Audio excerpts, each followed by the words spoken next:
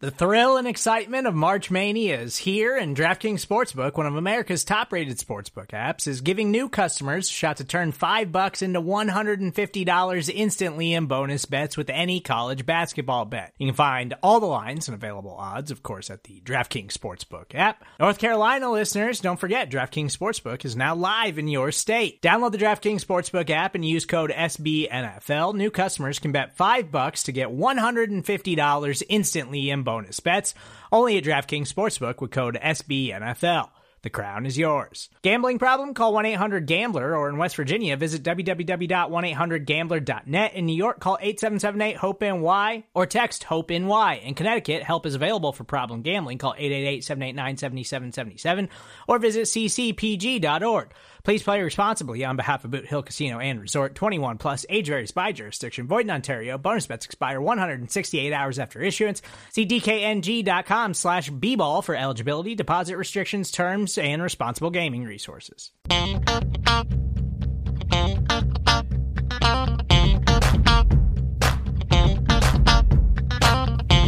Hey there, Bills fans. Welcome to Believe, a Bills fan podcast. We come at you every week talking Buffalo Bills. I'm Jamie D'Amico. This week I'm flying solo without the great John Boccacino, who is on the injured list once again. I like to say that when he's not around.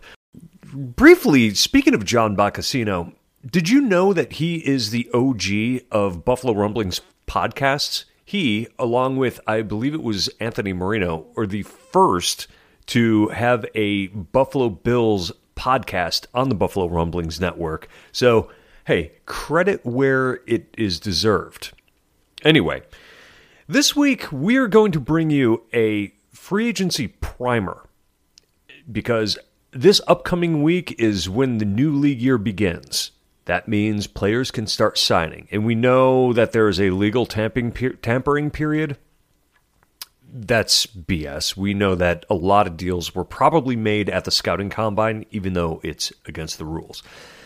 Now, I want to discuss with you this week the places where I think the Buffalo Bills can improve, the players that they perhaps should look at, and maybe positions where you might be a little bit surprised to hear me say, yeah, I think they're going to leave that one alone. We'll look at the offense, we'll look at the defense, and I think that you're going to be, well, I think you're going to be ready for the free agency period after this show. If you're not, I didn't do my job, right? Anyway, let's go position by position here. And I'd like to start with the running backs. You have, well, not a dominant group of running backs. You have Saquon Barkley, who had a great season. He has been franchise tagged, so forget it. The Buffalo Bills are not going to attempt to sign him. They would have to give up 2 first-round draft picks. Running back is not worth 1 first-round draft pick, let alone 2 of them going into their second contract. That's a bad use of money. But when you take a look at what the Bills have going on, they have Devin Singletary, who is heading into free agency. And according to the Pro Football Network, Singletary is ranked as the number 6 available running back. Ahead of him are Miles Sanders, Jamal Williams, David Montgomery, Rashad Penny, and Jerick McKinnon. Behind him, you have Damian Harris, Chase Edmonds, and a player who I rather like, D'Onta Foreman, with the Carolina Panthers. I don't think the Bills are going to make a move here. I know Miles Sanders is a really good player, and it seems like the Bills front office is more than willing to invest in the running back position, as you've seen with them in 3 consecutive years spend 2 third-round picks and a second-round pick, respectively, on the position. They're going to be without those 2 third-round picks coming into the season after Zach Moss was traded. But here's the thing. James Cook averaged 5.7 yards per carry last season. Now, granted, it was only on 89 attempts, but that is the second most yards per carry in the NFL last season. That's a player that deserves more playing time. Now, I understand that you may want to consider putting a running back on the roster that is a bit of a different build, maybe a guy who's bigger, who you can sort of use in the short yardage situations. That's kind of why I'm looking at D'Onta Foreman. But the reality of it is, the Bills also have Nyheim Hines, who is an accomplished back in his own right, though he didn't do much with the Buffalo Bills this past season. I don't think you spend the money here. I think this is one of those positions where maybe you spend a late-round draft pick or have an undrafted free agent coming in, probably a guy who weighs 215 pounds or more, as you've got a couple of guys on the Bills roster who are coming in at 190 and 200 pounds themselves. James Cook is not a big guy, but he's fast.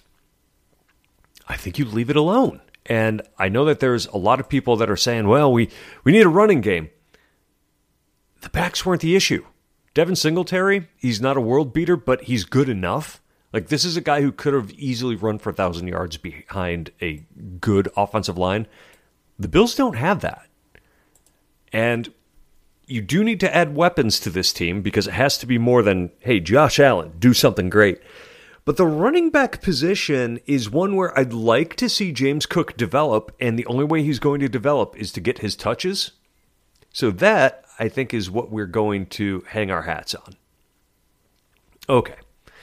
Now, when it comes to playmakers, I think you have to take a peek at the wide receiver position. The downside of that is, in both the draft and free agency, it's not a great position this year. The number one receiver out there, according to a couple of different sources, Pro Football Network, we've got the NBC Sports website I've got in front of me. We're looking at the number one receiver perhaps being Jakobi Meyers. Also, you can throw Adam Thielen into the list. He was just released. Odell Beckham Jr., he's been a free agent for more than a year now. But receivers are getting an awful lot of money these days. And you have to stop and think about, when it comes to the players who are available, are you bringing them in to create competition for Gabe Davis, who a lot of people were unhappy with this past year with the drops, or to take over that starting position? And when you consider that, I would have to think that you're probably going to keep Gabe Davis as a starter because the money is right. Now, if you decide that you're going to spend money, it's probably going to be on a slot receiver. Because let's be honest with ourselves here. We thought Isaiah McKenzie was going to hop into that role, and it just didn't happen. But there aren't really a great number of slot receivers available outside of Adam Thielen, and maybe you can make a case for Mecole Hardman, and also Paris Campbell. If I'm looking at this list, I'm interested in a few different players here. But, again, you have to look at it through the perspective of what sort of production are you going to get out of them.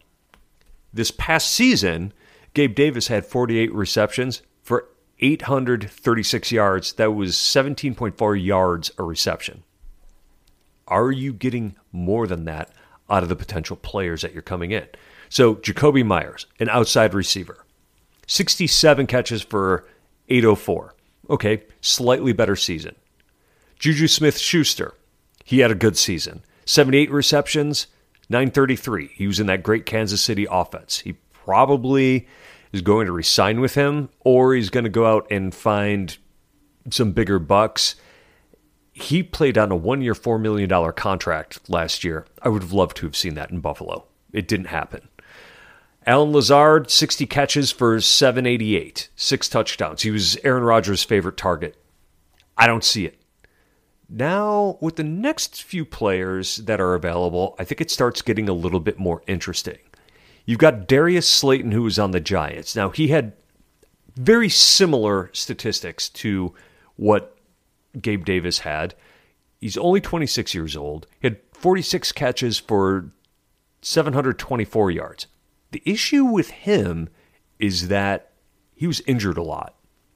And you know how it goes. The most important ability is availability, and he didn't have that. However, because of that, you might be able to get him on a reasonable contract. Another player that I'm somewhat interested in here is DJ Chark. He only had 30 receptions for 502 yards. Another guy who had the injury bug hitting him all over the place. He was fantastic when he was in Jacksonville. He was a big-bodied receiver. But can he stay on the field? 30 catches, 502 yards. It's not bad, but I need more out of him in order to really know what we're getting. But I think that this is a good receiver. Somebody who's coming in at like 6'4".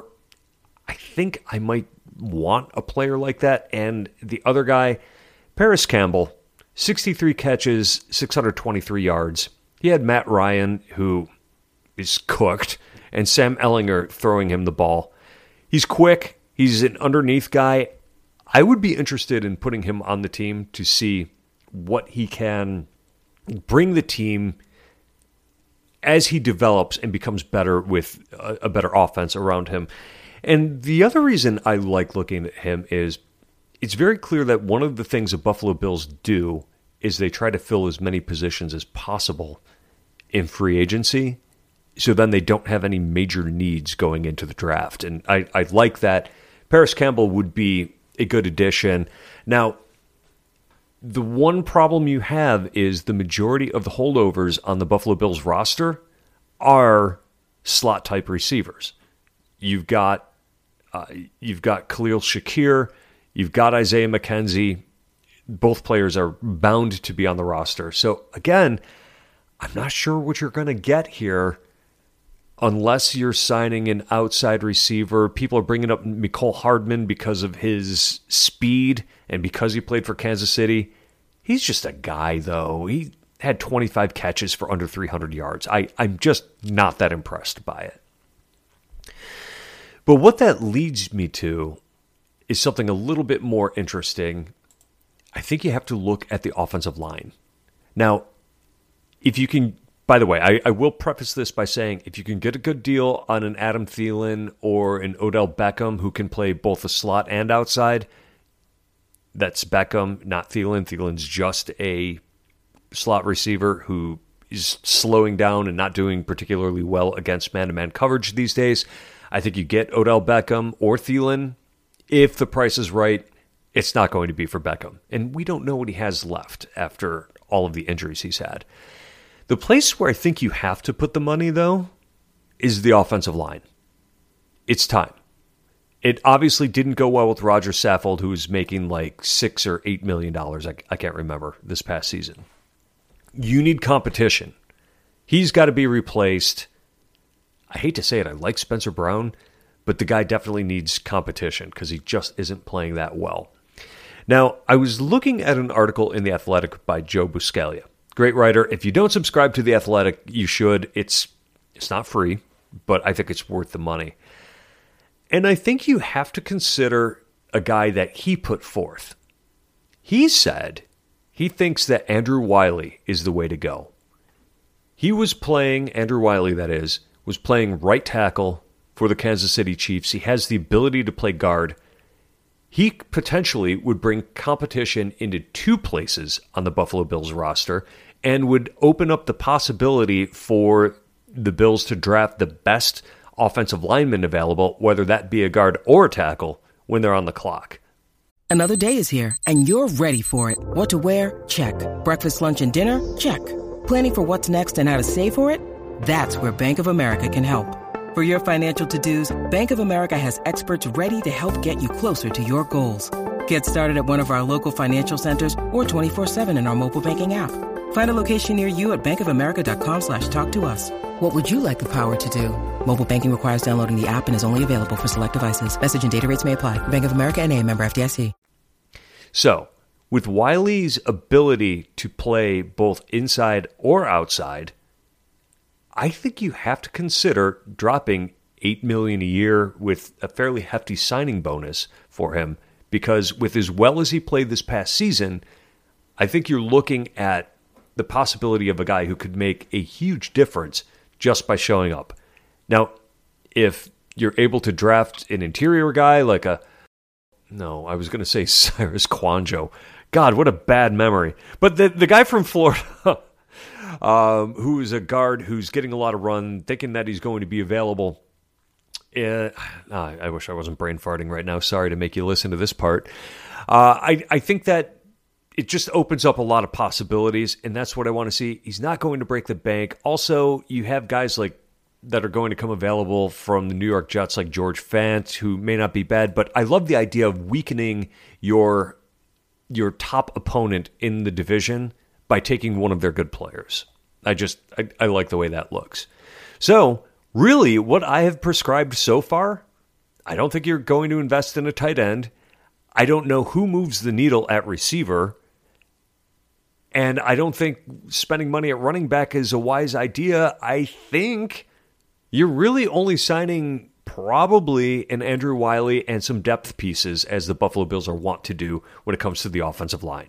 They always sign a bunch of fringe starters and hope to get the best out of them. You're going to see more of that this year. No big splashes on offense. That moves us to the defense. So, what are we looking at there? Well, okay. Bills have a couple of backup defensive linemen who are free agents. You've got Shaq Lawson. You've got Jordan Phillips. You have two players who are very important to the Buffalo Bills defense that I don't think are going to re-sign. I think Tremaine Edmunds is going to follow the money, and it's hard to begrudge him for that. If he can be signed for about $15 million a season, I think the Buffalo Bills do that. If they push too far beyond that, I think it's going to be a salary cap problem. I think that Jordan Poyer, the writing is on the wall here. The Bills would have extended him if they were going to. He's a 32-year-old who was injured quite a bit this past season, and the real unfortunate part of that is the dude was a warrior. He was absolutely fundamental in the success the Bills' defense has had over the past 5 years. But these are the difficult decisions you need to make when you have a very expensive quarterback on the roster, and that's what we've got. You win with your quarterback. The Bills have a great one. You have to pay that quarterback to keep him around. That's what's happening. So, are the Bills going to invest on the defensive line? No. Let's get to a different position group. Linebacker, though. If Tremaine Edmunds walks for a long-term contract, what does that give you the opportunity for? Well, you have an opportunity then to look at some of the better middle linebackers that are out there. You may actually consider a Levante David or even a Bobby Wagner on a short-term contract. They're getting up there in age, but they are great players. Or you have an opportunity to get a guy who is a good player but regularly injured in Leighton Vander Esch. Now, with a guy like Eric Kendricks hitting the market, maybe you take a look at him as well. He's a good run stuffer, not great in coverage. Really, the best linebacker out there in the long term is Tremaine Edmunds, so you try to bring him back. I don't know if that's going to happen. Now we switch to defensive back. Well, Jordan Poyer, like I said, I think he's going to walk. But again, you can't spend a ton of money on the position because you have an expensive quarterback. Best player out there is probably Jesse Bates at safety. He's playing with the Bengals, but he's only 26 years old. You're looking at another long-term contract. C.J. Gardner-Johnson, safety with the Eagles. Another good player. He's going to be expensive because he's young also.